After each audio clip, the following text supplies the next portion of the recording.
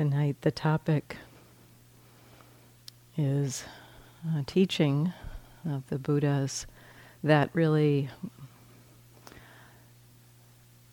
offers us a way to explore our experience, all of our experience. And the name of this teaching is the 5 Aggregates. Many of you have probably heard a version of this teaching.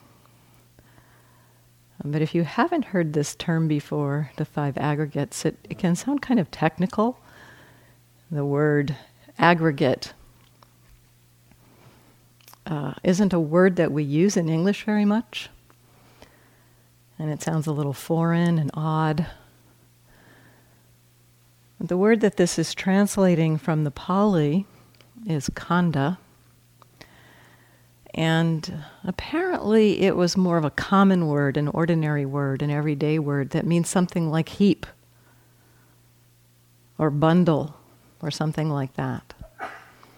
And so this teaching on the 5 aggregates, which is a kind of a way the Buddha used to describe the various aspects of our experience.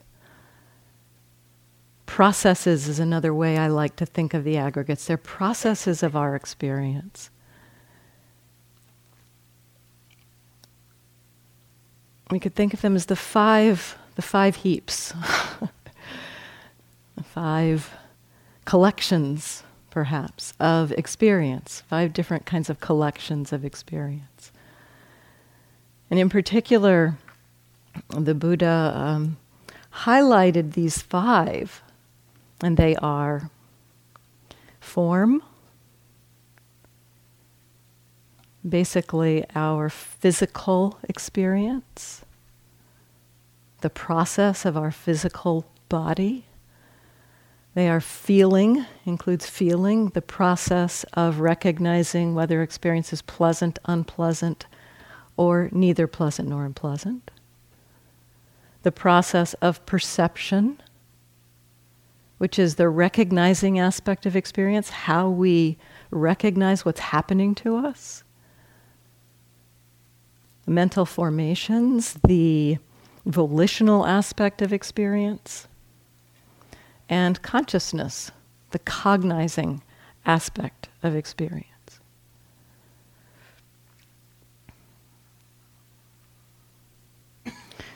These aggregates in the teaching are understood to basically whatever's happening in our experience, whatever experience we are having,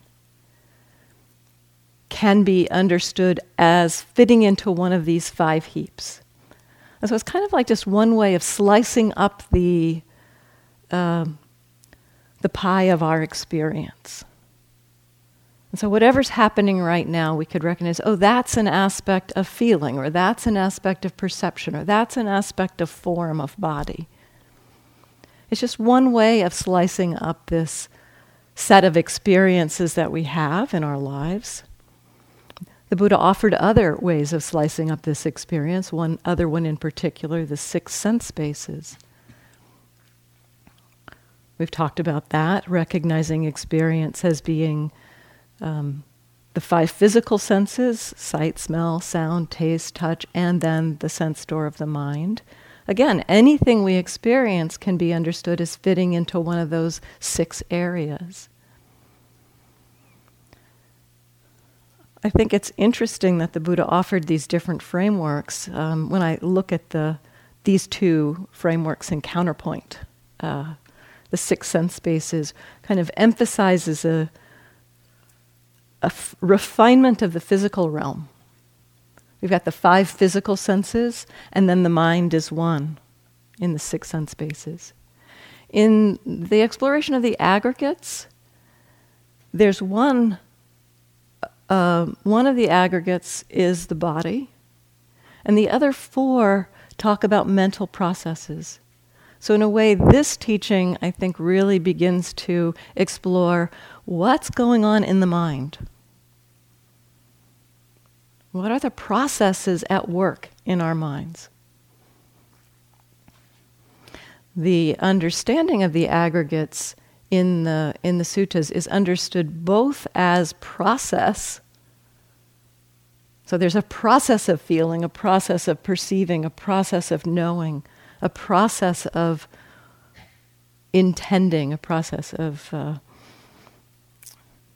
having volition, and also a process of body. But the aggregates are defined both as the processes and as the results of that process. So for instance, around feeling, which we've talked a lot about, we can understand the aggregate of feeling as being kind of the heap of experience that's pleasant, unpleasant, and neither pleasant nor unpleasant. That there's kind of a set of experiences that we have, and every experience that we have has got one of those qualities to it. And so we can notice the pleasant, unpleasant, or neutral quality to our experience. But it's also, the aggregate is also understood to be the process of feeling, how it comes about, the aspect of our mind responsible for feeling. And so these aggregates are talked about in both ways, and I'll touch upon this to some extent, but in general I'd say that the most easy way to begin to get familiar with the aggregates is through recognizing just the simplicity of the results of the processes. And I'll distinguish that as we go. So to understand basically each of these heaps as both a noun and a verb, we could say. The verb is the process of how it comes to be, and the noun is the experience that results. And from that standpoint, I think aggregate is actually a pretty good translation, because aggregate has both a meaning of being a verb, to aggregate, collect together, like that. And something is an aggregate if it is something that has been collected together. So I think the most common use of that word that I knew before I came to the Buddhist teaching was in geology, an aggregate rock is a rock made of other rocks. And so we can kind of understand the aggregates as being, as Sally said once, stuff made of other stuff.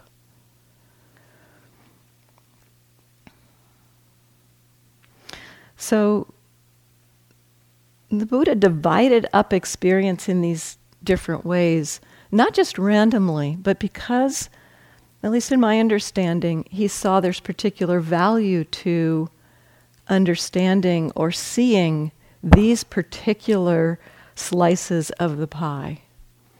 And with respect to the aggregates,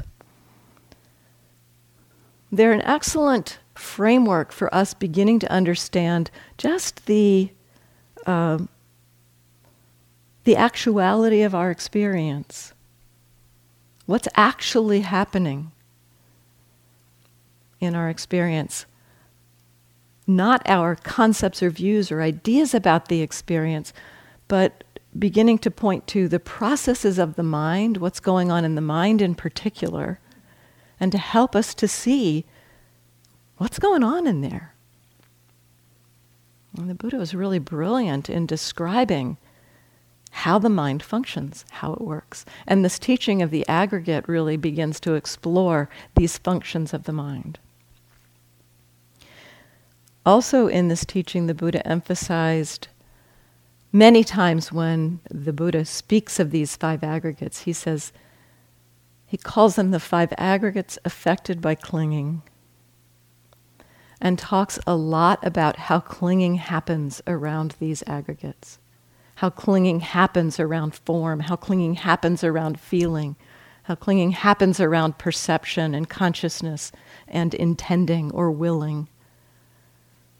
We tend to congeal and identify, the clinging leading to selfing. And so the Buddha often described the process of selfing, of I-making and my-making, with respect to these aggregates. And so as we begin to understand these processes of body and mind at work, our mind begins to understand how the creation of self happens, where we are identifying. At one point, one teacher, I don't have this in my notes, so I'll have to see if I can remember it, Bhikkhu Analayo talked about this identification around the aggregates, that we think of the body as being where I am, feelings as how I am,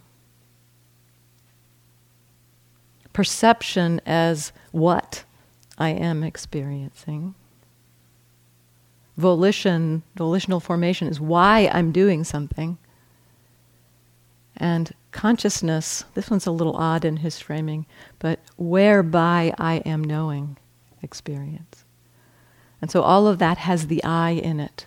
We tend to locate ourselves often with respect to these aggregates. And so studying these aggregates, getting familiar with these as processes, can help us begin to more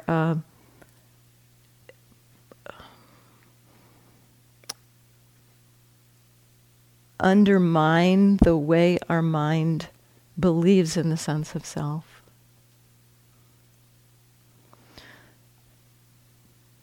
So tonight I'd mostly like to talk about what these processes are, what these experiences are, how we can get to know them.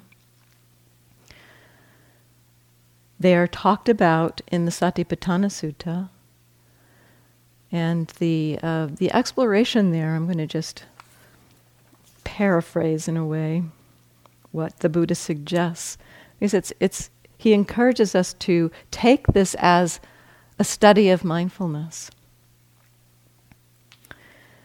It's in the fourth foundation, and he says that the fourth foundation is the contemplation of Dhammas, Dhammanupassana. And Dhamma has a number of translations. Small d Dhamma, when it's used with a small d, basically means experience. It's a really simple word. It just means experience that's happening. Capital D Dhamma refers to the teachings of the Buddha, the truth, the understanding of the truth, as another definition of Dhamma. In this sutta, it's a small d Dhamma. And so, while often it's translated as mind objects, I like to just think of it as the awareness of experience. And in this fourth foundation, the Buddha encourages us to look at experience through different lenses of the Dharma. One teacher pointed that this fourth foundation is studying Dhamma, small d, studying experience, through the lens of Dharma, capital D. Capital D Dharma. 5 different lists in the fourth foundation that of the Buddhist teachings that are explored through this foundation. This being one of those lists. And so, for this particular teaching, the Satipatthana Sutta says, how does one abide contemplating, I'm going to use experience here, how does one abide contemplating experience as experience? I want to stop there for a second, because this is something we've been talking about. We've talked about recognizing something that's happening in the present moment as something that's happening in the present moment. A very simple shift of perspective. It is not something that our minds normally would do. We tend to impute meaning to what's happening in the present moment, believe there needs to be something done about it other than recognize it as, oh, this is what's happening in the present moment. And for our mindfulness practice, this is kind of the perspective. We contemplate the body as a body. We contemplate feelings as feelings. We contemplate experience as experience. And then it goes on.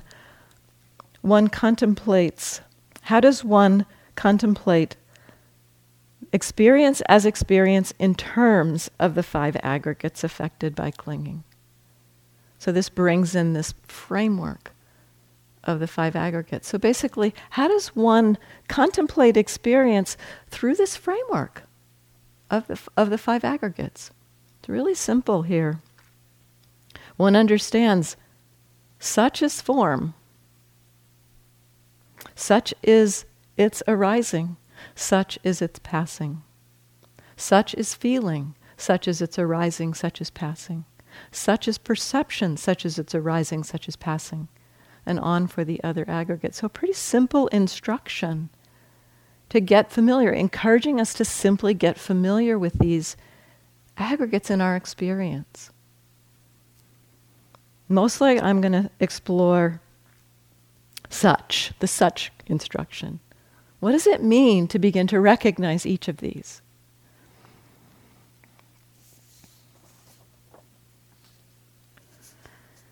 There are different ways to approach an exploration of the aggregates. One way is to kind of pick up each aggregate for a little while. I did this for a period of time when I was sitting with Sayadaw U Tejaniya in Burma. I didn't actually decide, it began more to happen, but I began looking at experience through the perspective of perception. And so I kind of picked that lens up and just was curious about how perception was working in my experience. And so we can kind of look at one of them for a particular length of time, look at it, see what's happening there, take it as an area of exploration. Or we can simply just notice what's happening in our experience and begin to recognize that, oh, this is what's happening right now. Maybe it's hearing is happening right now, and in hearing, that's impingement on the ear door, which is form. So such is form. Or perhaps we notice pleasant, unpleasant, or neutral. This is feeling. So we can do it in different ways, and mostly I'm interested this evening in kind of offering descriptions of what these aggregates are, to support the possibility that you might begin to see them. I'm not especially saying for the next 3 days you should look at these aggregates. It's more, sometimes Sayadaw U Tejaniya would offer a teaching like this, and then I'd go off and try to do it. Say, oh, I need to go look at this. And I'd come back and try to report on it, and he'd said, don't try to do that. Nothing I say is something for you to do. It's just information. It will support your practice to hear this information. So I offer this in that way. So you don't have to try to do this. And that said, I'll offer a little bit of guided here and there to help you in this talk begin to see some of these. So, form. This is pointing to our bodily experience, the bodily processes at work. The description of what we experience is kind of in the touch sense, in the realm of our physical sense, is understood through the lens of the 4 elements: earth, air, fire, and water. But this is really just a kind of a way to explore the elemental nature of our experience. What are the component parts of our physical experience? Not the concepts of our experience, which we talked about this morning there was some discussion about that, the distinction between the experience and the idea of the body, for instance. We can feel the experience of hand through knowing, a kind of a vibratory, pulsing pressure, hardness, moisture, coolness, heat. We can know those sensations. And yet we often also have kind of an image or an overlay of the concept of hand on there. And we often experience our physicality through the concept rather than the direct, actual felt experience. And so beginning to get familiar with what maybe we could call the language of the body, how the body communicates with us, really helpful to begin to touch into the actuality of our physical experience and begin to tease apart what is actually the bodily experience and what are the mental processes that can get conflated with that. And so in this touch sense, these 4 areas of earth, air, fire, and water, the earth element is that those aspects of the body that feel solid. And so right now in your experience, can you touch into a sense of solidity?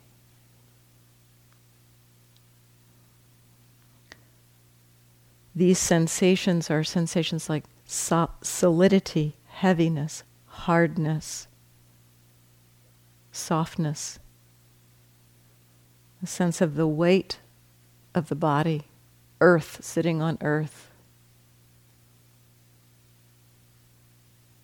Perhaps a sense of the hardness of the bones.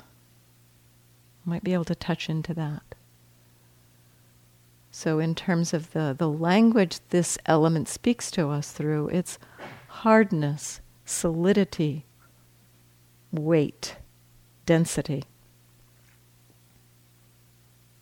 Then the air element is the element, those sensations connected with movement. And so the breath, the movement of the breath right now, feeling into, as the breath goes in, the expansion of the chest, that movement is a manifestation of air element, and in the breath is directly connected to the intake of air. And then the release of air, the movement, the falling of the rib cage, the release of that. That's one of the aspects of air element is the physical movement. And so the movement of the hand, when we move, when we walk, movement is understood to be a manifestation of air element. That's the most obvious kind of manifestation of air element, is physical movement. At a subtler level, air element communicates with us through the sensations of vibration, pulsing, tingling. Right now, can you touch into, maybe put your attention in your hand. It's often an easy place to feel into some of these sensations. Vibration, tingling, pulsing.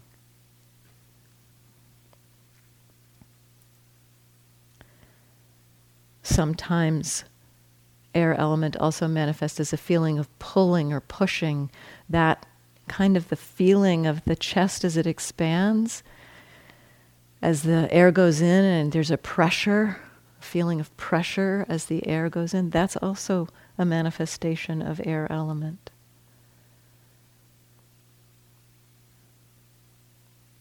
And then fire element is the temperature, heat and coolness, all along that range. Plenty of opportunity to feel that during the day as the temperature changes during the day, as our bodies move indoors and outdoors. We feel that. Sometimes it's, if you put your hand on your cheek, sometimes that can highlight the temperature element.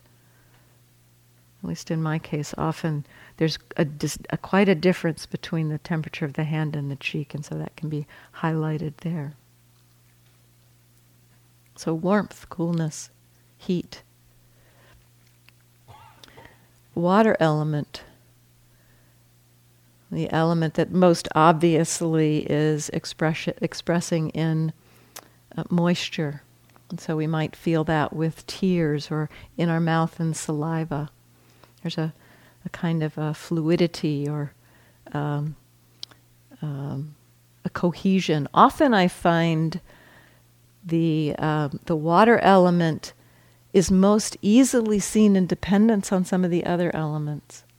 This is maybe easy to see in the mouth.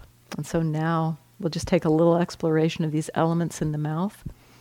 So take your tongue. And Marcia Rose is the person who I learned this from. Take your tongue and push it against your teeth.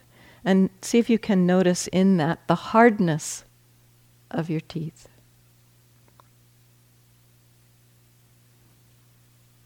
And then shift to recognizing that hardness is arising. We're knowing the hardness because of the pushing. We're pushing and we're feeling the hardness, but see if you can touch into the pushing. That's air element. You may or may not have a sense of temperature in your mouth. And now take your tongue and run it across the surface of your teeth. And the kind of smoothness that you feel, perhaps. If your mouth is really dry, it may not feel so smooth. But the smoothness of the movement across the hardness. So air and earth, the movement of the tongue across that hardness reveals a slipperiness, which is water element. And so we know these elements kind of independence on each other. I would encourage you not necessarily to try to figure out if an experience is water or air or earth, but to just simply begin to get curious about this language of the body, how the body communicates with us. And our other senses, sight, the basic elemental experience of sight is not, as I sit here and look out, I see people, I see walls, I see tankas, I see candles, I see zabutans and zafus, but that's not elemental. That's the overlay of concept. The eye takes things in form and color. The ear in pitch, tone, frequency. The tongue in sweet, salty, sour, pungent, savory.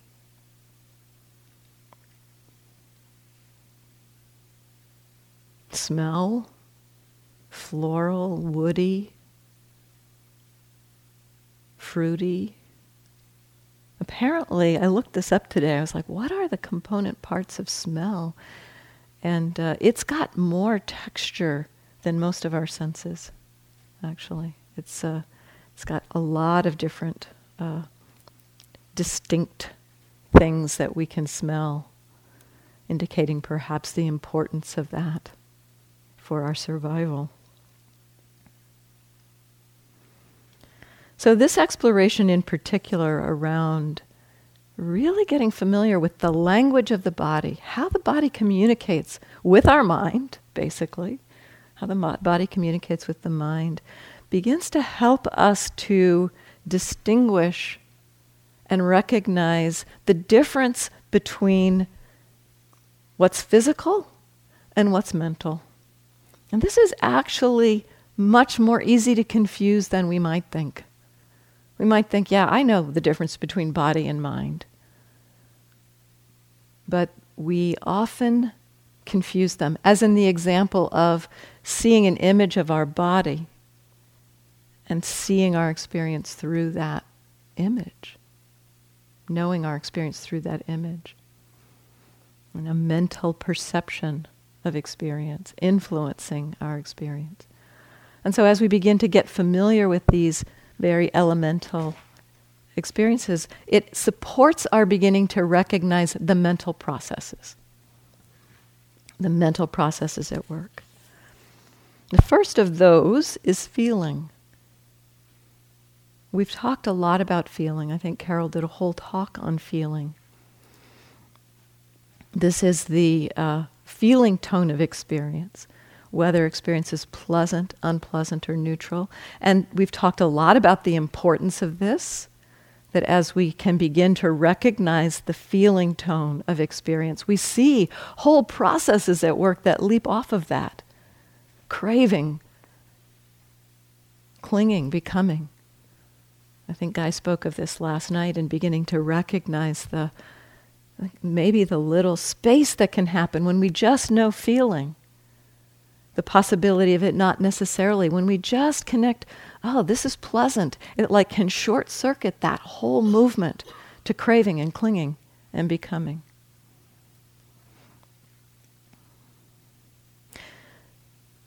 Feeling tone is understood as a mental experience. That's perhaps easy for us to understand when we're looking at mind states, like happiness, for example, feels pleasant. Aversion often feels unpleasant. We know that those are mental feelings. But also the body is a rich terrain of pleasant, unpleasant, neutral. And how do we understand feeling associated with bodily experience as mental? What does that mean?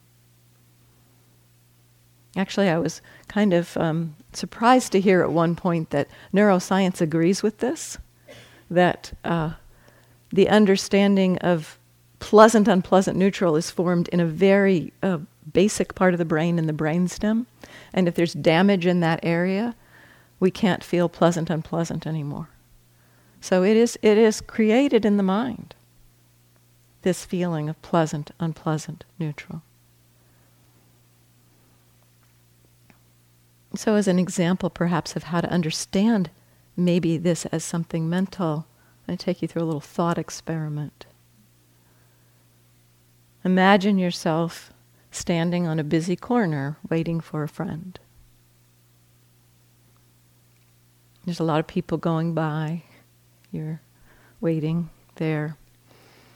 And right at the appointed time, you feel a gentle touch on your shoulder. And because you're waiting for your friend, that may be experienced as pleasant, that gentle touch, because you turn and it's your friend, and that's what you were expecting. Your friend came up and touched you gently. So that experience may be felt as pleasant in that situation. Now imagine yourself, same kind of busy street corner, standing there waiting to cross the street. You're not waiting for a friend. And somebody touches you like that. That may be experienced as a startle. You may actually experience it as unpleasant, because you're not expecting it. So one of the things to begin to be curious about with feeling is the fact that it's conditioned. Feeling in any moment is not inherent in the experience itself. It is highly conditioned based on our mind state, our expectations, our agendas, our views, our conditioning, the conditions in the world.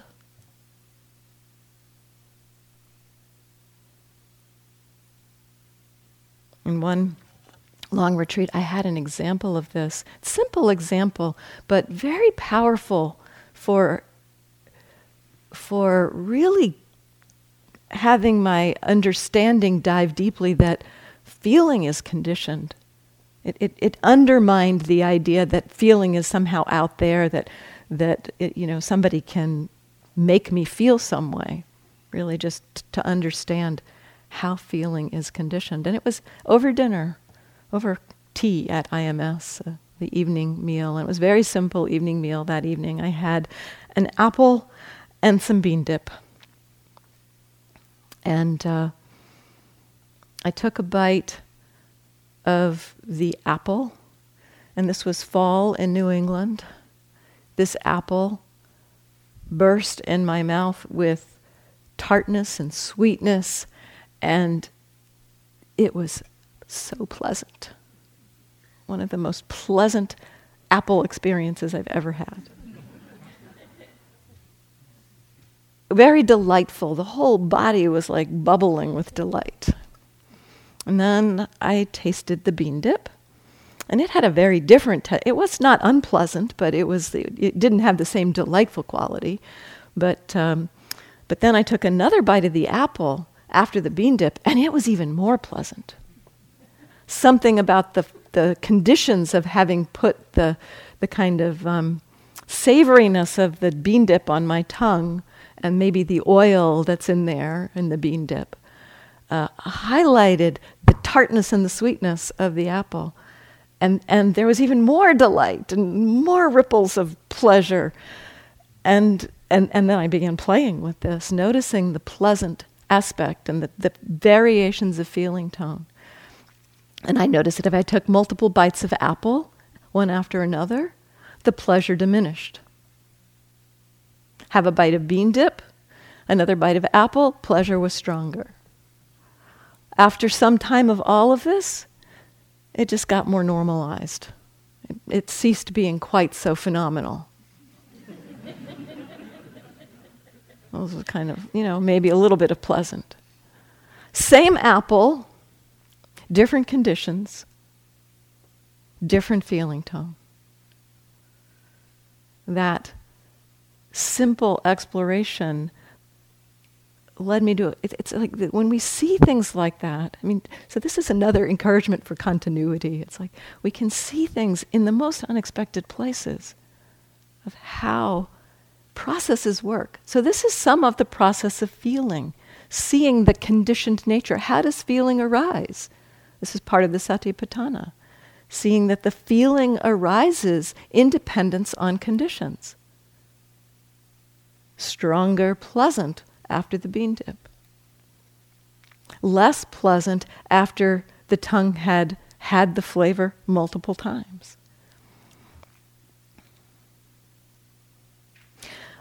Also with feeling, we can begin to recognize, kind of in juxtaposition to body sensation, heat, coolness. Heat, coolness. You're standing out in the cold, and you come inside. Perhaps the heat in the room feels pleasant. At another time, this particular temperature might feel unpleasant, depending on what the conditions are. So the heat, the coolness are one thing. Our relationship to it through the feeling is another. All of our experience in the physical realm is like this, and we can begin to tease this apart.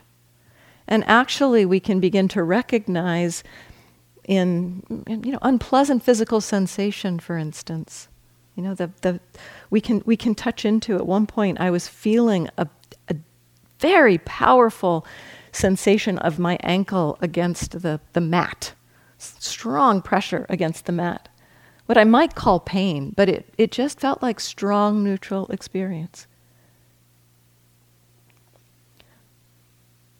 A lot of what we call pain, and in turn unpleasant, is because we have the idea that it's painful. Check it out for yourself. The idea of pain, not necessarily the actual sensation of pressure or hardness. That actually might be neutral. But the idea of, I've been sitting here a long time, that pressure feels strong, that's going to hurt I'm going to have a bruise on my foot. All of that is contributing to the experience of it being unpleasant. So exploring this kind of dynamic between these aggregates is also a very interesting exploration.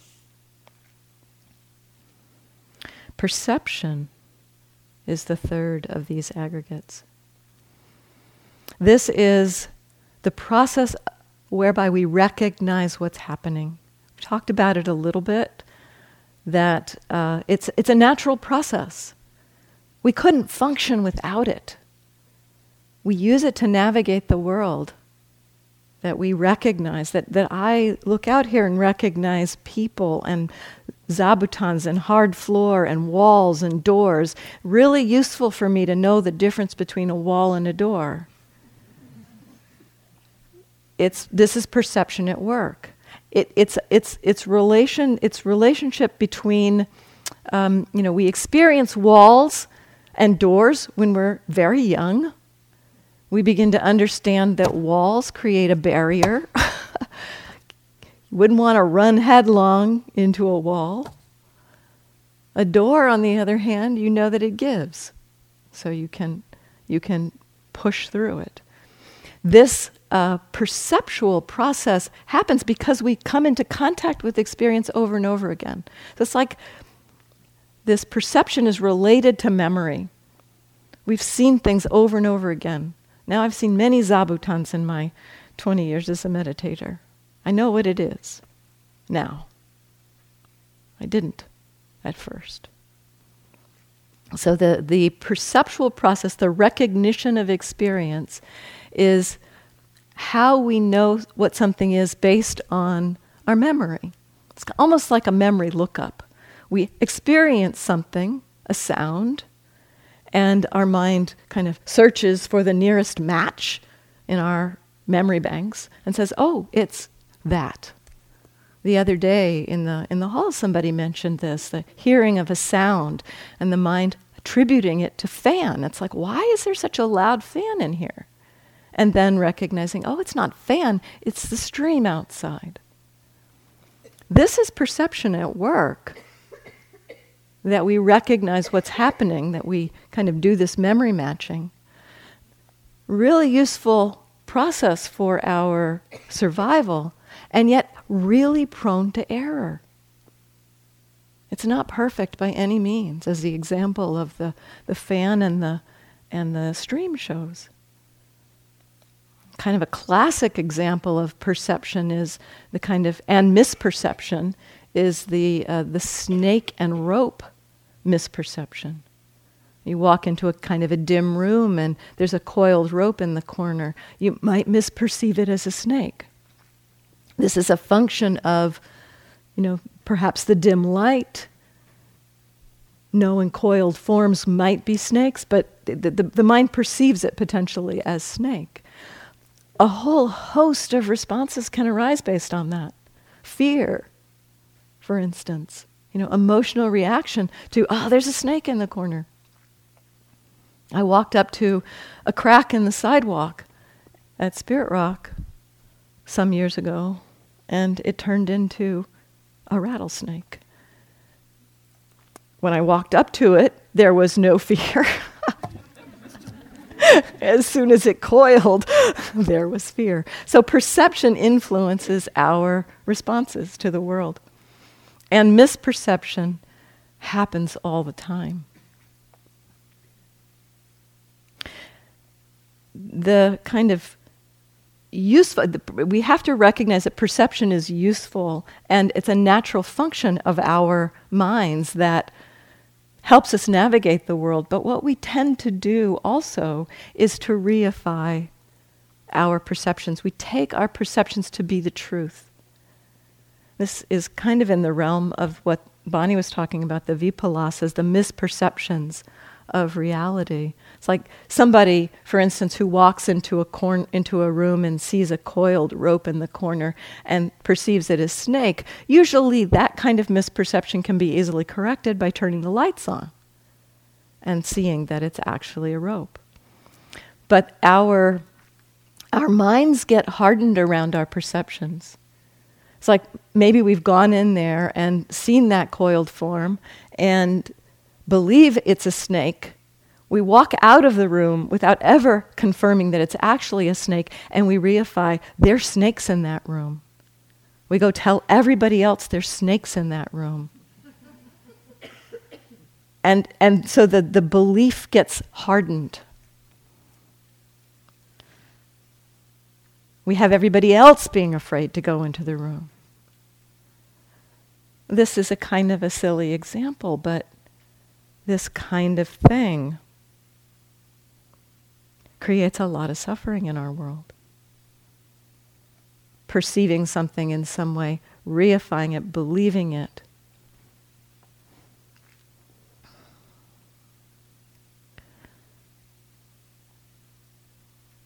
As we can start to see this process, we can see this. One of the most easy ways, at least in my own practice, to begin to really explore perception is in the realm of hearing. It's the first place where I really could see the difference between the experience of hearing and the perception. So this happens all the time. We're sitting in the hall and some sound happens.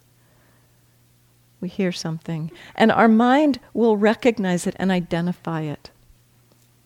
Our mind will say, bird. Or maybe see an image of a bird sitting in a tree.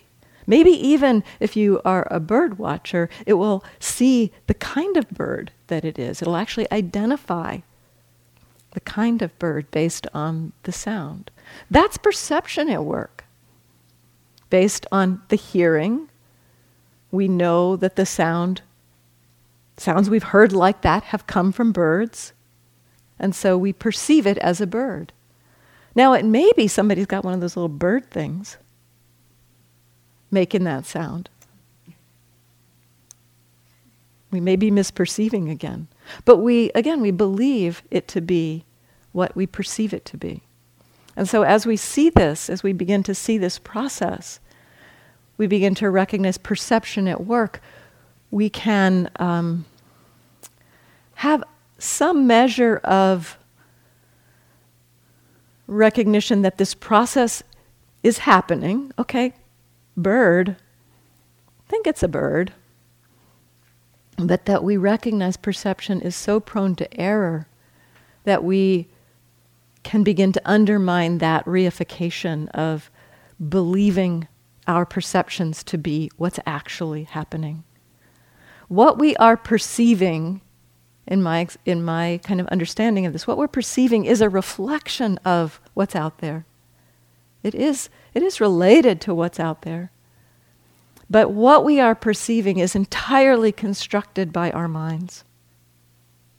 That is all we can know, is what has been constructed by our minds.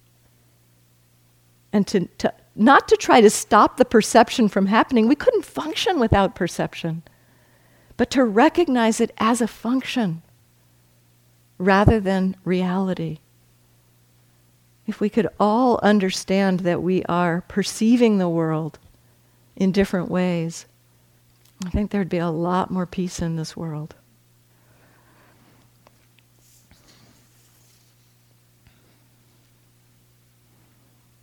Then mental formations. Mental formations are the what of the mental formations are what we could say the many mental activities involving volition, choice, attention, intention. These include our emotions, all of our emotions, anger, fear, confusion, pride, desire, irritation, rage. All of the emotional realm is in this mental formations. All of the wholesome states of mind that we've been talking about, peace, mindfulness, concentration, tranquility, these are also mental formations. Then also thoughts are mental formations. It's a huge category. It's huge. It's most of what we look at in our minds. Intention. We talked about seeing intention. That's a mental formation. Noticing the attention. That's a mental formation. Recognizing beliefs, agendas, views. Those are mental formations. So it's a vast category. And we spend a lot of time exploring this in our mindfulness practice. We've talked a lot about how to meet all of these through the instructions that we've offered during the first few weeks of the retreat.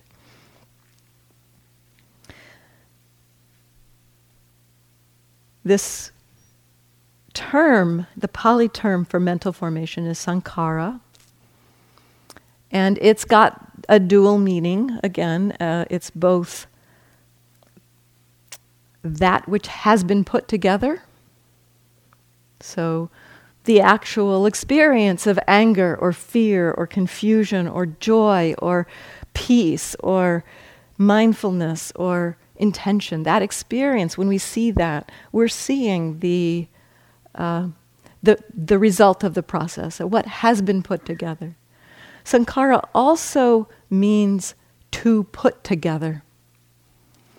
And this one is really interesting. There's a teaching in the suttas that talks about this aspect of the verb form, the verb nature, the process nature of mental formations. And I'll again kind of paraphrase.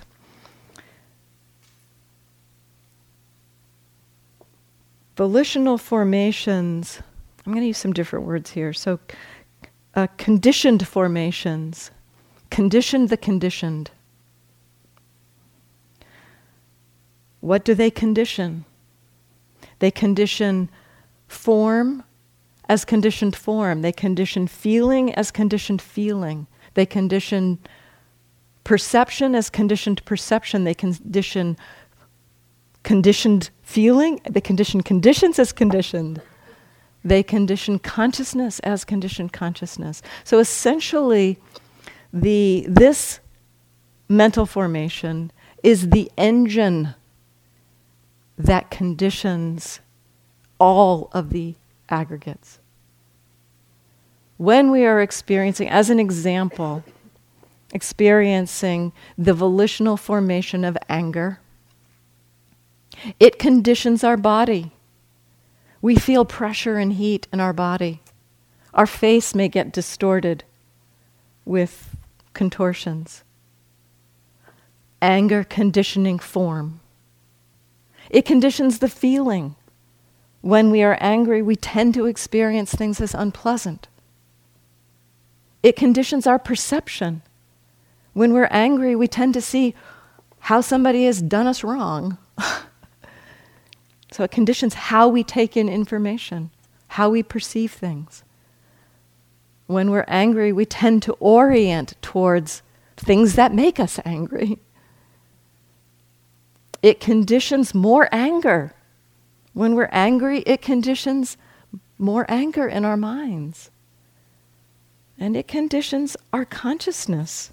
Our consciousness is directed by this filter of anger. We take in certain things and we miss other things because of this perception, this frame that we're looking through.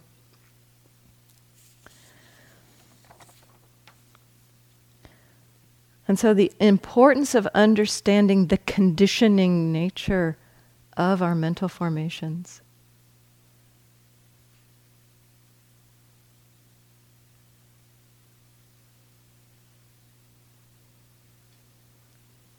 There's a very strong power, especially in belief, in views, to condition our experience. Often unseen beliefs, unseen views, condition how we respond to the world. So much suffering comes from this. I'd say all of the isms, racism, sexism, ageism, genderism, phobias, homophobia, fear around differences in sexuality, rooted in belief.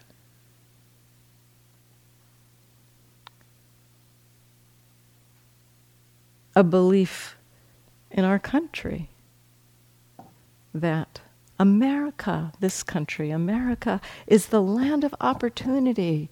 Anyone who tries hard enough can fulfill their dreams. It's kind of a pervasive view in much of our culture. That view can lead to a kind of a blindness to not seeing how certain aspects of our society leads to kind of the white privilege, the not seeing of how certain groups in our society have access to privileges that make that more possible, that belief more possible than for others. So much suffering comes from this conditioning power of the sankharas. And we can also use them. What we're doing here is we're trying to kind of bring in new conditions. We're bringing in mindfulness and wisdom. We're reconditioning our minds here, using this power of mental formations to condition our experience. So it's not wholly bad, but we need to understand how it works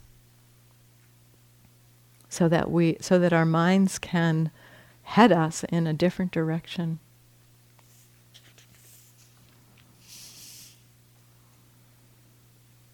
Then the last of the 5, consciousness, knowing. We've talked about this actually quite a bit. I think I talked about it some last night. This morning, the guided meditation was pointing to this, the field of knowing, the process of knowing. Every experience comes with the experience and the knowing of it.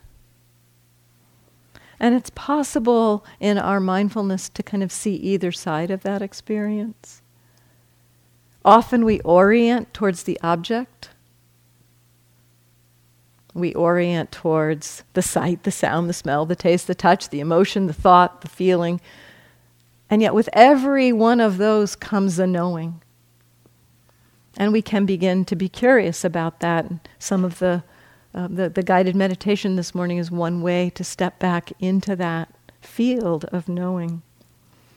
We can begin to distinguish when the attention steps back into that field of knowing and when it's touching into the object. The mind has the capacity to do either one. That question came up this morning too. In my own experience, it's often useful to just kind of watch which it's doing. Neither one is right or wrong. The mind has the capacity to do both. Sometimes one may be more helpful for us than another. But if we try to say, oh, I want to rest in the field of knowing, and we try to find that experience, I've given myself headaches trying to do that when it wasn't just naturally there. And so we just really need to honor where our minds are exploring in this moment. So it's not so much something to do. We can begin to recognize when we know or aware of the knowing, when we're aware of the object. There's a few ways we can explore it, and some of these tools have come up. We talked about using, like, seeing is known. We can notice seeing is happening, which kind of orients us more towards the object of seeing. If we explore seeing is known, it may begin to point us back to the knowing a little bit more. And again, distinguishing between physical seeing and mental knowing. Seeing is known, hearing is known. We can also recognize the knowing of mental experience. This was a little more challenging for me, but I found a way into this recognition was easiest when I was experiencing something unpleasant. So, aversion. I was experiencing aversion. And at one point, while I was experiencing this intense aversion attack, my mind shifted to, oh, and aversion is known right now. When the mind made that shift to aversion is known, it was clear to me that the mind was seeing it in a different way, because when the mind was knowing aversion, the experience was unpleasant. When the mind was knowing that it knew aversion, the experience was neutral, because the attention was in the knowing, which is neutral. Knowing has a very neutral feeling, which is partly why it's harder to see. Neutral is a harder experience to touch into. And so, an exploration of these aggregates begins to clarify the difference between body and mind, helps us see how mind conditions body, how body conditions mind, how mind conditions mind. As we start to tease these processes apart, we begin to see how they interact. They are constantly going on. These aggregates we're not doing them. They are taking care of themselves. Whether we're asleep or not, whether we're asleep or awake, whether we're mindful or not, these aggregates are doing their thing. Perception is perceiving. Knowing is knowing. Feeling is feeling. Our volitional formations are forming. And they're interacting. We have volitional formations that influence our feelings and our body. Our body, when we have certain experiences in the body, it influences our reactions, our responses in the mind. So they're all interweaving. And we can begin to see this conditioned process at work, unfolding on its own, not me in charge of it. Thank goodness we don't have to be in charge of it.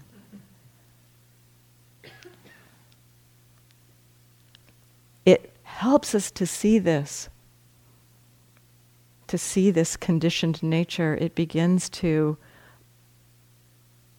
undermine our belief that I'm doing it.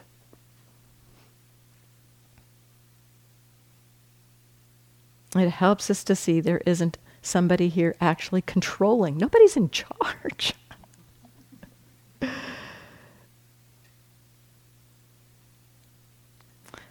That through this seeing, wisdom grows.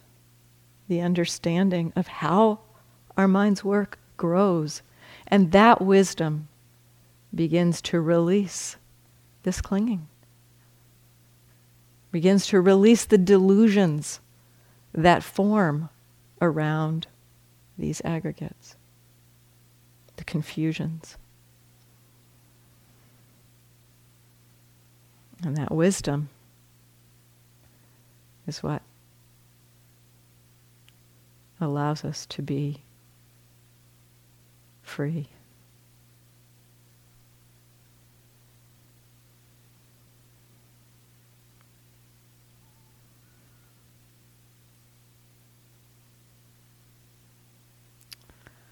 Thank you for your attention.